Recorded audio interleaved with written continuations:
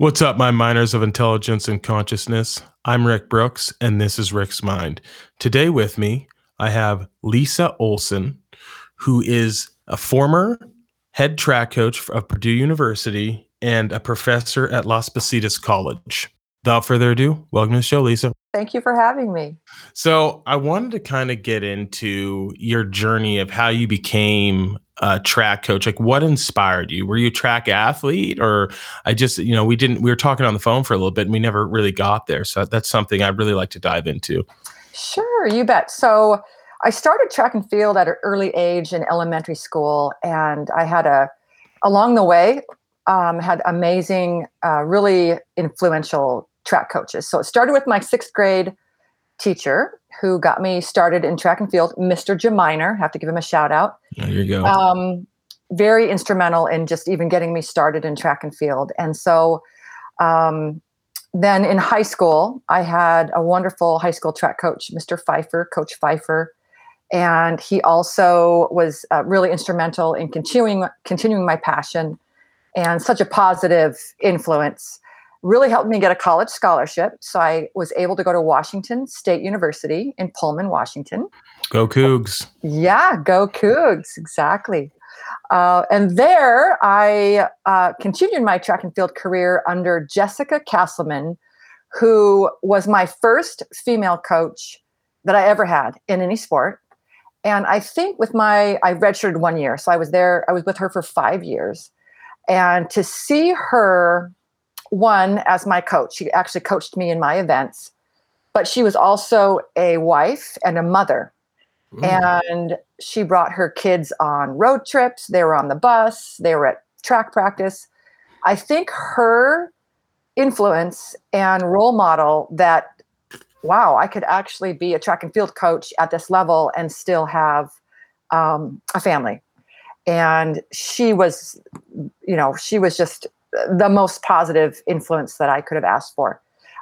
So yeah, she helped me get into coaching. So from after I left my finished my eligibility, I went right into college coaching at Central Washington University, which is a pretty small school. Yep. At that time, it was NAIA. Now they might be Division II. They're Division II. We played against them when I was playing football at Western. So whoa, wait! You played football at Western? Yeah, I played football at Western Oregon for like a year. Yeah. That's fantastic. So you played Central. Yes, we did. Oh, that's fantastic.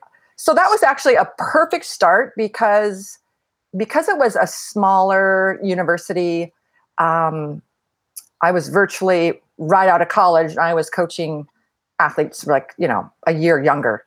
And then that experience, and I also coached, this is kind of a key in my path, was I immediately coached men and women. So I coached men and women jumpers at Central Washington. And why that is so key is at that time, that was like 1990, mm-hmm.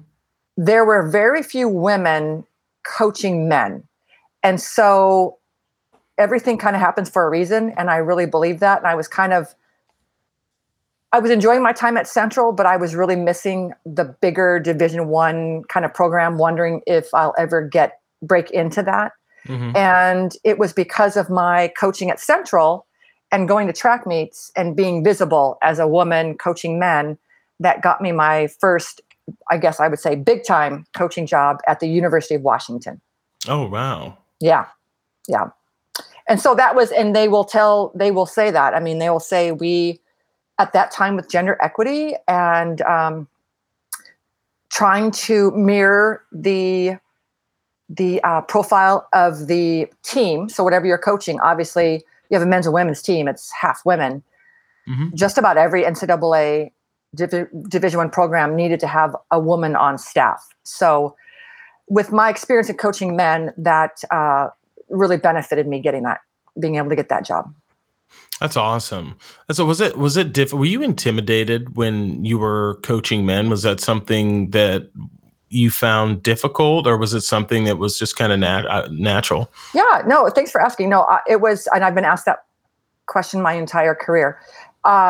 I never felt intimidated, and maybe partly why is I was so young when I started, but I also was lucky to be really well respected in the state of Washington and at Central. I think having the experience that I had and the awards and all that, the athletes were very respectful and were excited to have someone coaching them with kind of the experience that I had. So those 2 years at Central really helped me seamlessly go right into the University of Washington. And from University of Washington, I went to Washington State. I went back to my alma mater for like 4 years. And then that's when I came to Purdue. After that was after 4 years at Washington State. And at Purdue, it's kind of interesting. So at Purdue, I left the Pac-10. It was the Pac-10 at the time. Yep. Now it's the Pac-12. You just dated yourself. What are you doing? Well, there's no disguising my age once you start throwing out the dates. But what's interesting, it felt very strange leaving the Pac-10. Most of the programs were combined, meaning the men and the women trained together under one head coach. And so if you're the throws coach, you're the throws coach. You're the throws coach of men and women, sprints of men and women, jump coach of men and women. That was very, very common in the Pac-10. When I went to Purdue, the Big Ten was primarily still separate. So you had a separate men's coach, separate women's coach. So ironically, I was hired on the men's staff at Purdue. That's pretty cool. Yeah. So it was a little odd. Those couple years, it's just strange that was my first time being at a program where there were kind of rules with the track of the men's team warms up on this side and the women warm up on that side. And I had to work with the women's jump coach on, okay, well, I'm going to high jump Tuesdays and Thursdays at this time. And when are you going to, it was just so strange to have to go through that. But after, I think it was 2 years, gosh, I'll have to really think about that. After 2 years, they decided to combine the programs. And then I was named the head coach of both, of men and women. So holy smokes, there you go. That was a really, really, really big deal in the Big Ten because one, it was like one of the first few programs to combine, and then under a women's head coach was a really noteworthy, I should say. It wasn't all accepted, honestly, because in the Big Ten, I was the only woman head coach. So I was in a lot of meetings that I was the only woman, and I was a young woman at the time. So, there's a little, it didn't bother me. I knew I had to earn my stripes and earn respect, which I hopefully did. But, there was definitely some vibes that you don't belong. Yeah, I was going to say, one of the things I was going to say is like, was it, when you first got there, was it like walking into a good old boys club? Were there barriers that you had to break down, and were you respected? You had the respect in the Pac-10, and now you're going to the Big Ten, and I'm assuming that they're like, who's this West Coaster? Who is this lady? 100%. It was, yeah, you could definitely feel the men in the Big Ten that were welcoming and glad to have you, and then others that were, they just it's just not something that they were used to or accepting of, which is fine. And now, ironically, they're all, I shouldn't say they're all, the majority followed suit and combined under one head coach. It just makes so much more sense financially. And you get really a lot better, much more expertise coaching that way. Yes. When you combine. So absolutely. And the cohesion of the team too. And just like more camaraderie, more personality. Oh, it's fantastic. Yeah. So how did you fare when you were the head coach? So when I was the head coach at Purdue, our men's team, which I had already been a part of, really excelled. We got all the way up. Unfortunately, we never won a Big Ten championship. We were in the championship title a few times. Mm-hmm. The women, they had won Big Ten championships, And then they fell down. So it was kind of like, it's hard as a head coach to, it was just really challenging. The women were used to a certain way and they weren't really used to me, I guess, because they had a different head coach.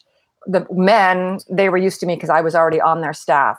Mm-hmm. So the men were really progressing and getting better every year, and they kind of just continued that.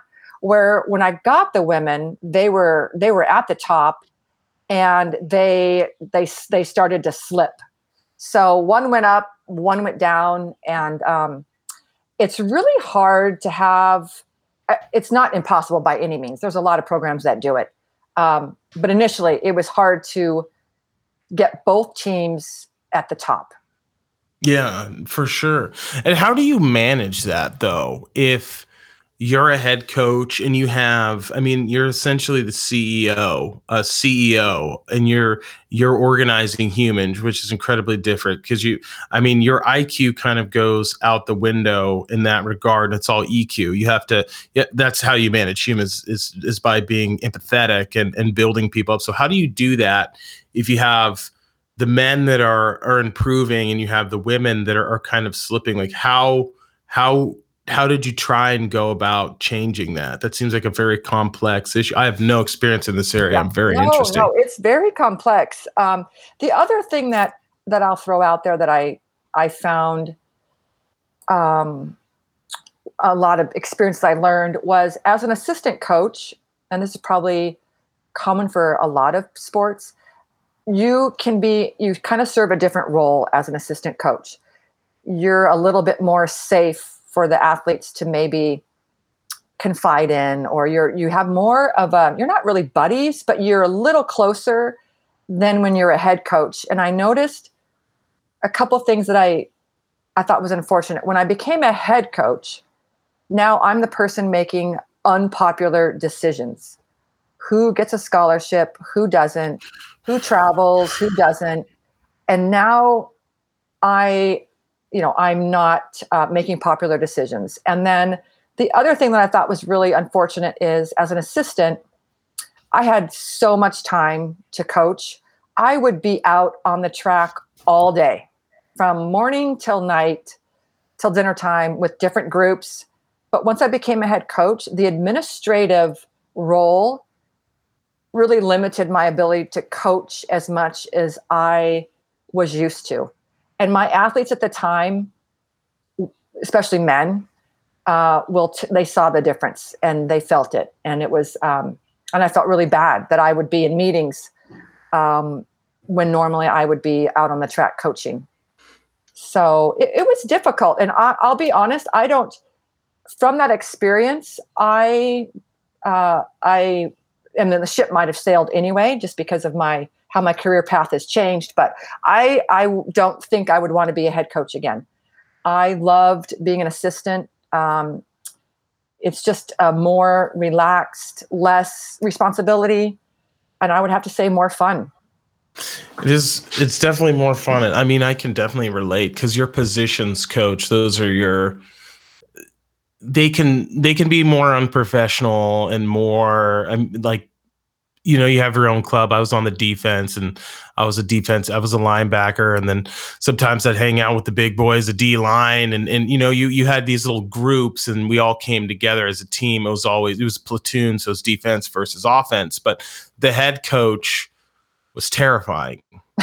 And he was very, very much removed from, he wasn't removed from the players. Like, if you're a senior or you've been around for a while, you can kind of have a relationship with him. But at the end of the day, his job is to win and to get you to perform at a certain level. And if you're not going to, he's going to come down on you. It's not going to be fun. Whereas your position coach will sometimes be a little bit more nurturing, because they're there to develop talent. Right. And the head coach is like, he's there to utilize that. He's the general. So I definitely and plus, like, was probably never going to feel good to not be able to give someone a scholarship, right? Like, if they're just not quite up to that D1 level, and they're not going to help you win, because your job's also on the line. You have to produce. For sure.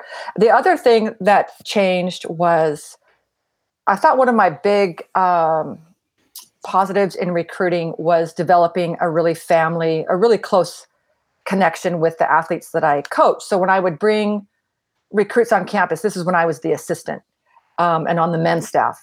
So we had a men jumper come, on campus visit. I had my group of jumpers over to my house all the time for barbecues and breakfast. And once I became a head coach, I couldn't do that anymore. I couldn't have the whole team either. That's 100 people. But I just noticed I couldn't give, even though I was coaching the same athletes, I couldn't give them the same amount of attention, because now I was in a different role and I couldn't do that. It would look really bad as a head coach to have just these 20 guys over to my house all the time to create this family atmosphere. And the way I was able to sleep at night, because it's hard when athletes are upset and they're crying or they're mad and they want to quit, because whatever the reason is that you're making a decision about their participation or their scholarship. And I would say this in our team meetings, every decision I make, and I make with my staff, it's not all just me, is for the best intention of the program. Yeah. And that is what our goal is, to be the best that we can be. And not every decision is going to be popular or liked, but it's the best decision for the program. Yeah, that's intense. That is very interesting. You would prefer that. That's never a fun position to be in, but I understand what you're saying. You the tightness of the jumpers, right? Like that, those were your people. That was your tribe, and now you're the chief of this tribe, and they're all your people, and that there's over 100 people, and there's not enough but I mean, what do you think? We've talked about the negatives of coaching. What do you think were some of the positives of being a head coach? Like what were some of the things you did enjoy? Well, I still enjoyed coaching. At the bottom line is, like, honestly, the administrative, doing the budget, doing the travel, like, none of that, let's just be honest, none of that's really fun. Doing the scheduling. No, that's terrible. All the administrative stuff that I had to do that I never had to do again, that was not fun. So the bottom line, that's why I would just go back to being an assistant, is I love the relationships with the student athletes. And I love that they become lifelong friends. Most of them, I've been, to weddings, and they've had babies, and they keep in touch, they visit. I mean, that is the most important thing to me, is just being a positive influence in someone's life, like my coaches were to me. And then seeing them, reach their, or maybe even exceed their goals when they came in, and helping them as young people leave as young adults and go on and get jobs and, be really good people. Yeah, absolutely. So how long were you the head coach at Purdue? I mean, I guess, how long were you there? I was the head coach for 4 years. And then in 2004, I became pregnant with twins. Oh boy. Right. And the other thing that we probably haven't touched on is my husband's profession has played a huge role in my career, both positive and negative. So he was also a coach at Purdue. He was the quarterback coach at Purdue, and he coached Drew Brees during Drew Brees' years. So we had the most wonderful time at Purdue, coaching together, me track and him football. We didn't have kids. And we just loved it. We would have never gone anywhere. However, the NFL came calling. Oh, no. Yes. So it's a big opportunity. Yes. And so that coincided with me having the twins. And so I resigned from coaching from Purdue in 2000. After the Olympic trials, I went to the Olympic trials with 2 like 6-week-olds running around coaching at the Olympic trials with one in front and one in the back. And it was like in Sacramento, like 100 degrees. But that was my last coaching for Purdue. And then I resigned after that to move with him to the, while I was pregnant. It's kind of, we have such a strange life, very exciting, but lots of parts. While I was coaching at Purdue at the end, when I was pregnant, he was with the Chicago Bears. Oh, okay. And so that's like an hour and a half. And so we have just had so many times in our marriage where we live in different places and go back and forth, the both of us. So once I was going to have the twins, that coincided with him getting a job with the Detroit Lions with Steve Mariucci. Okay. So that was the time that I said, okay, now this makes sense. I'm not going to live in, I'm not going to continue at Purdue in Indiana, and you're going to be in Michigan. Like, I'm not going to be alone with 2 babies. Yeah, no.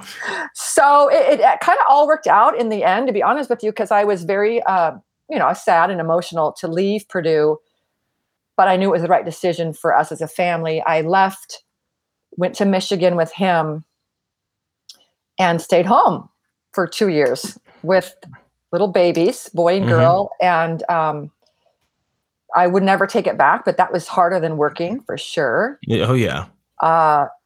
And then I just moved, wherever he moved, I was able to get a job after I wanted to. So when he went to the Tampa Bay Buccaneers with John Gruden.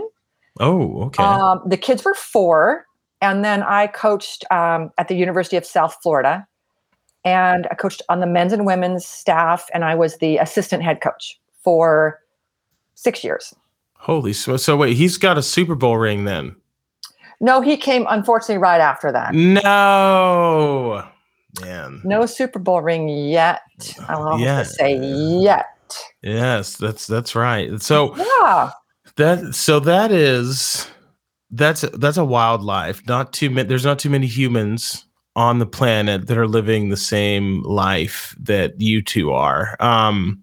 How many times have you been separated? Like he's like, I mean, I assume after he left Detroit and went to Tampa Bay, you were able to go with him. You didn't have to stay behind. Correct. Yeah. Okay. They were only 4 and I wasn't coaching. I was volunteer coaching, but I didn't have a full-time coaching job. So I went with him. Okay. And then, boy, if I had to count how many times, it would be several, because we were both in Tampa. I was coaching at South Florida. He was with the Buccaneers. John Gruden gets fired, and he stays on. Thankfully, he was able to stay on with the Buccaneers, I think, for 1 more season. And then he went to the Jacksonville Jaguars. So he was in Jacksonville, and I stayed with the kids in Tampa. So that was another time we were apart. Mm-hmm. Then he went from Jacksonville to the Oakland Raiders. And then I had to leave. We're not going to do that. That's why his job made my job so hard, is even though as a woman at that level, I can get hired. I feel confident wherever he went. Mm-hmm. What I really didn't like was recruiting student athletes to come to the university and then leave. Yeah, that's tough. And that is why, as we go along with my career, why I ended up getting out of it. I don't know if it's permanently, but it's been quite a while. It's so hard to recruit with across the table from young people and their parents, and they're asking you, how long will you be here? And because we're coming, if this male or female jumper comes, they're coming because they want you to be their coach. Yes. And I never lied. I would say, I can't guarantee I'll be here, but right now I have no intentions of leaving. So, I mean, and I never thought he would get hired from away to the Oakland Raiders. So that obviously bi-coastal is not going to work with 4-year-olds. So no. Actually, at the time, I take that back. They were like 9. So, because we had stayed there when he was in Jacksonville.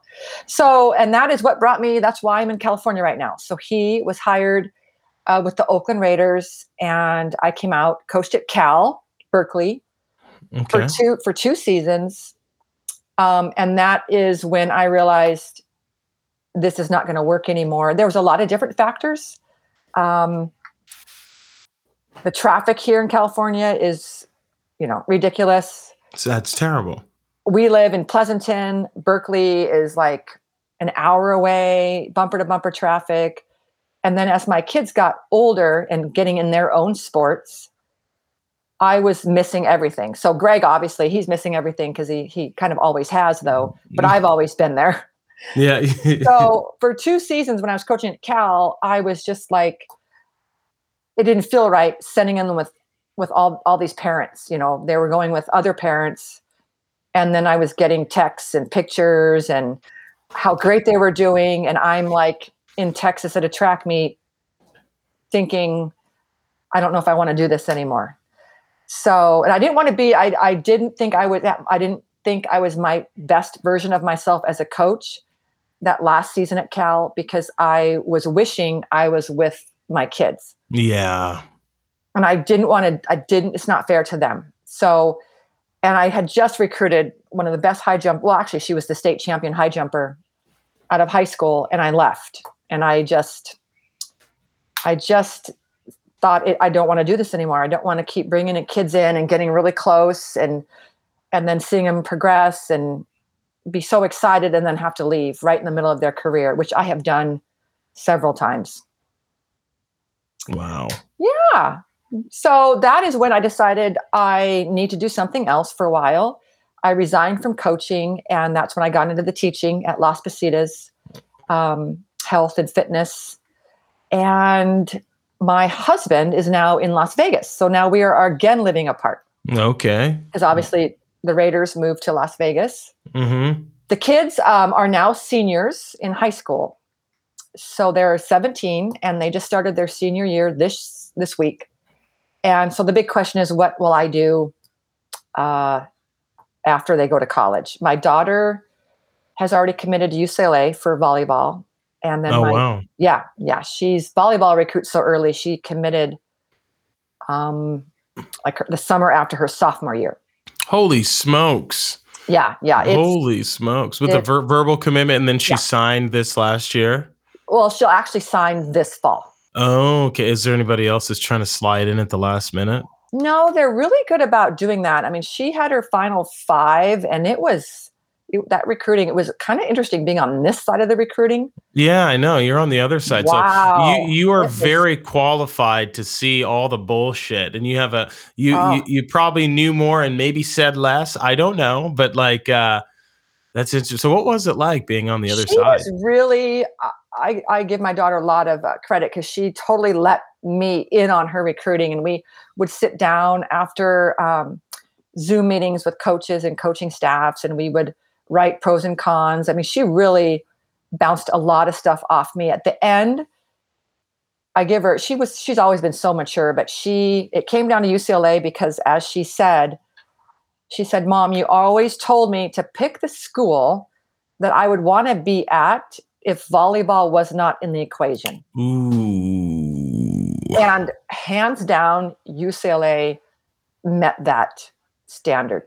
So in the end, it kind of got easy, even though like for 3 months it was totally chaos and confusion. And I mean, it's very complimentary, and it's such a blessing to be recruited like that. So she made a really good decision. She's in the right spot. That's a great school. They get a great athletic program, especially basketball this year. How about that? That was crazy. Yeah, they do. Their athletic department is so good. And volleyball is very, very highly regarded and really well respected there. So I'm really happy for her. And then our son is, he's a football player. So he is being recruited for football, and he's in the process of making his decision.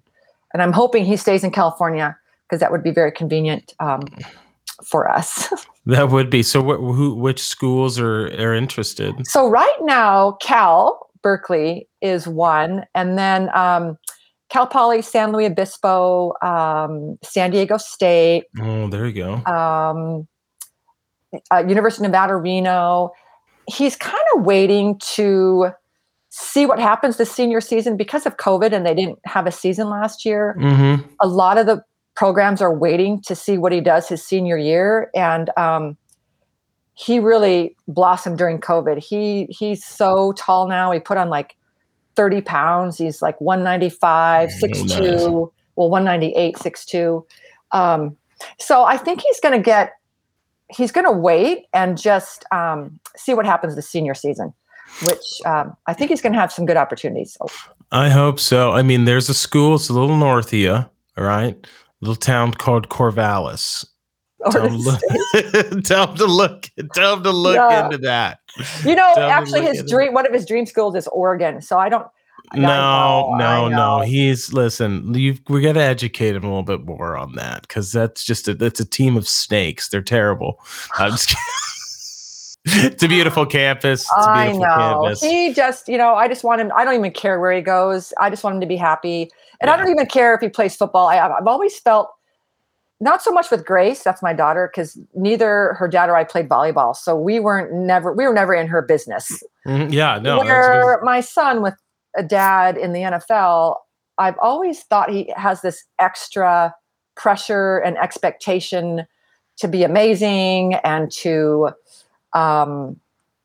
he may or may not play the Pac-12. I don't know if he's a Pac-12 player. I think he can be, but if he isn't, I don't care, because John Gruden, we'll have these conversations with him. His own dad, who is pretty successful in the football career, did not play Division I. John Gruden did not play Division I. Sean McVay, who Greg coached with him at the LA Rams. Holy smokes, yeah. He did not play Division I. So it doesn't just give you the automatic, you're going to have an amazing career in football. So I just, want him to be happy wherever he goes. And he's kind of, he'll have some good connections, but in the end, he has to make his own choice. And I think he'll form his own path and not be in the shadow of his dad. Yeah. And that's tough. I mean, but that's a lot of pressure. Absolutely. It's a lot of pressure, but hopefully it did come with a little advantage, because his dad being a quarterback coach, he's probably got a lot of tips and pointers, got rid of never formed that many bad habits or anything like that. Right. So how cool is it to have, so every year pre-COVID, everything's like pre-COVID, every year in our son's, as soon as he was old enough, I'm going to say probably 8, he would go to training camp wherever Greg was coaching and stay and actually be the ball boy on the sidelines. And then these last couple of years when he was old enough, he actually played with the team. Like they would bring him in and he would play wide receiver, or he's a linebacker against, it wasn't like tackle. It was when they were just in t-shirts and shorts. But here he is playing with Derek Carr and Antonio Brown at the time. Yeah. Who gets a chance to do that? So yeah, that's insane. Just being around that. If you look, like, he's got a very good chance, because if you look at a lot of ex-pros and now you see their kids in the league, right? Because you know what it takes. The dedication, the discipline, like you understand what you're getting into at all levels. You have other people that'll talk to you. I'm sure the players will pull them aside and give them tips and pointers and how to be and how to carry yourself, which is amazing. So when he gets to college, he'll know I'm going to have to work hard, which is, I should have known that, but that's what I didn't understand. I was a young man and I thought I was the shit. And then I realized that there are people that are 21 and are angry and this is their chance to play. And I'm 18 thinking, I'm going to start. No, you're going to redshirt and you're going to work and you're going to be shit on. And I was not okay with that. Yes, you have to work your way, earn your stripes. You got to earn your way. Absolutely. Nothing's given. And he wants to be a coach. Both our kids want to be coaches. So, that will definitely be beneficial. I mean, I don't know if he'll play post-college, and I don't care if he does or not, but the connections he'll make for coaching and already has are phenomenal. Absolutely. Because that's a hard path to walk. It's such a hard profession. I have friends that were strength and conditioning coaches, and one of them got out of it, but like you have this job that's going to pay you a lot of money in Nebraska, and oh wait, this coach got fired. Oh man, I'm scared. Do I have a job? And then your buddy or whatever texts you, like, I got a job in Pennsylvania. Get out here right now. You follow coaching staffs around. It's all about connections in that world, and it's very rare that you can have a dynasty, right? Like in Alabama or New England, where you can be stable and stay. Oh, they're so lucky. Yeah, right. You can actually put some roots down. So lucky. Oh my gosh. So lucky.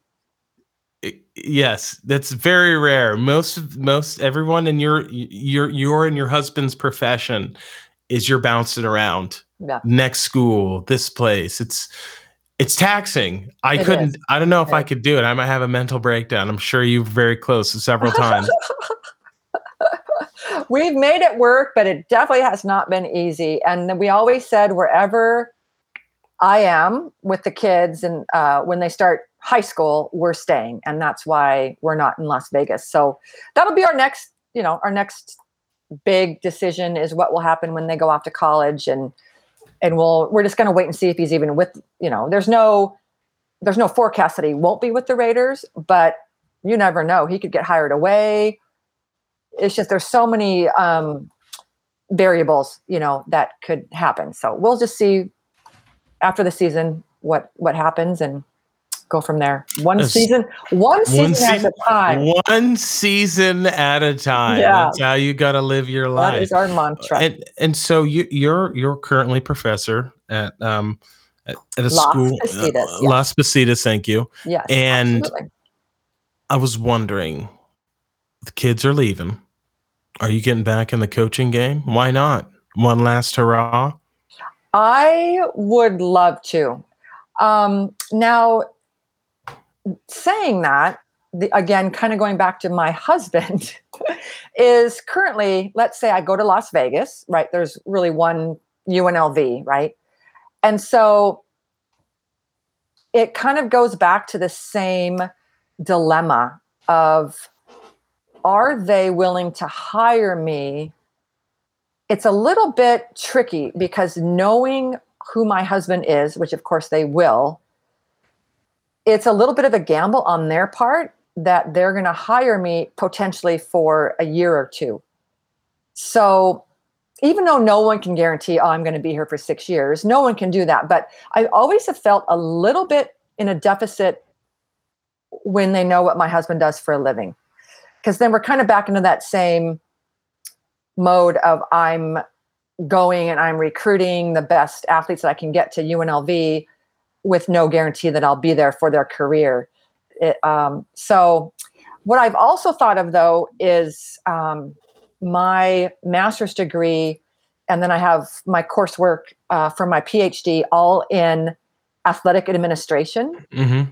So in that respect, it might be, I shouldn't say easier to get hired, but easier leaving if I am working in the athletic department in some capacity. Yeah. And because my background is education, it probably would be like, I would love to be involved in the academic part, an academic advisor, or they have most universities have like a life enrichment program where they have to take the student athletes have to take a life skills class, like it's a 1 credit life skills class, which is, living what's going to happen post college. Yeah.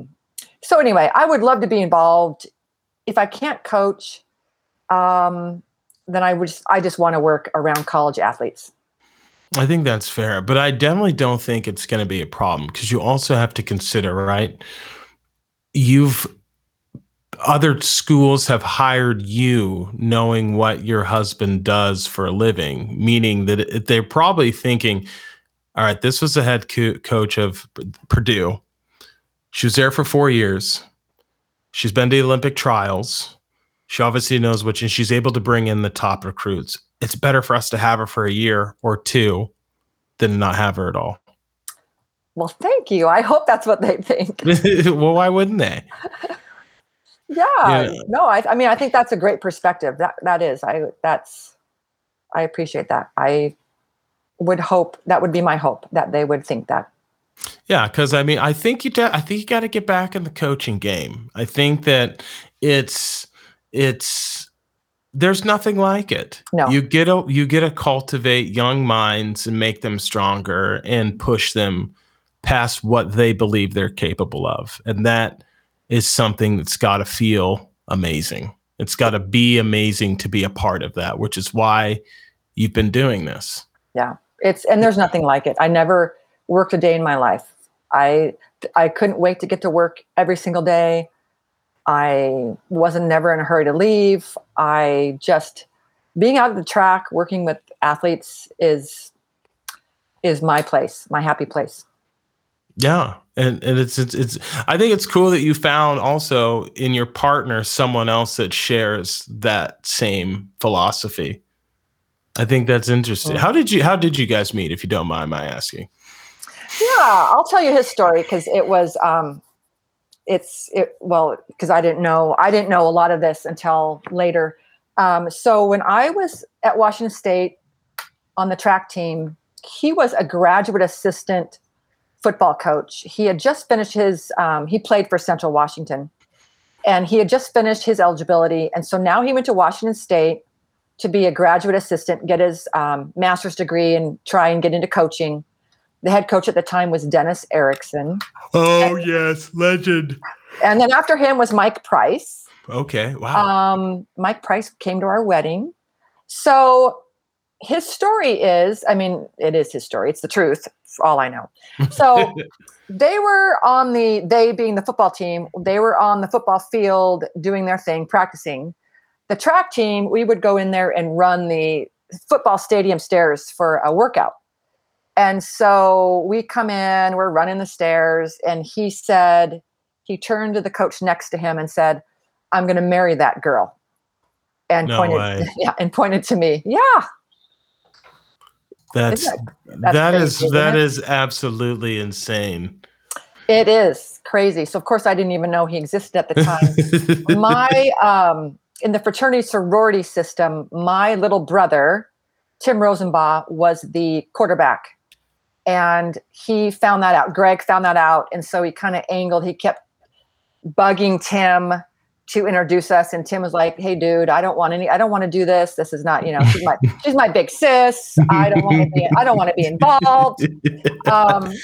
But yeah, eventually he introduced us. And so, yeah. The rest is history. 30 years we've been married 30 years this summer. Holy smokes. That's congratulations. Thank you. 30 years going strong. What we always joke about is we've been married for 30 years, but we've really only lived together for 15. so bizarre. We probably have lived apart half of our marriage. It's been a crazy, like chess game. You go here, I go here, you go here, then I go, then you go. So yeah, it's been fun though. But I think it's cool. None of you have held each other back from your prospective dreams, right? Like you were at the top. You achieved the pinnacle. You did have to sacrifice.